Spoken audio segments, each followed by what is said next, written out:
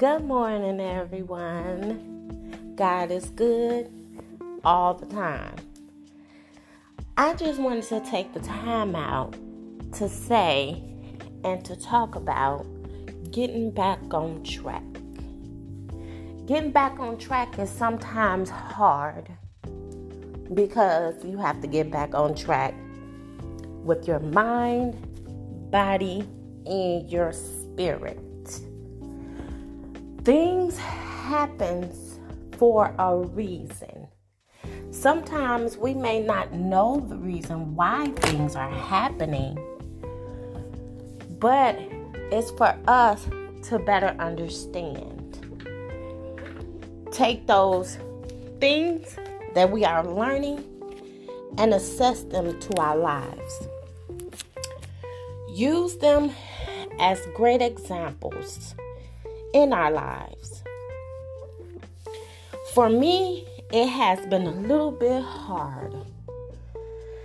And I just been going through it a little bit. Just not finding my way. Getting lost. Just always asking myself, why? Crying to God, pleading with Him, disagreeing with Him, and falling into my own understandings. And trying to get back into the things that I enjoy and love to do. But however, when life gets you down, you don't want to stay stuck for too long because it'll eat away at you. You'll start thinking negative things about yourself, your children, people, and a little bit of other things as well. But you have to get it together.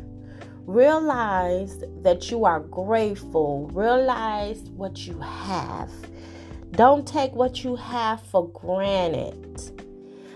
The things that you have, it's really hard to keep them into tune with how you got them, if that makes sense to anyone. However, how you got what you have, it may have been easy, but it's hard to keep them when you change your mindset and when you go into your own understanding of things, of the concepts, of keeping your things. But sometimes people that we rely on, even if it's with a job, even because it's your best friend, even because it's your boyfriend, even because you didn't help people, it doesn't matter. It doesn't matter. Shoulda, coulda, woulda. The things that you do for people, it's for you. It's for yourself. It's not to look for other people to help you. It's not.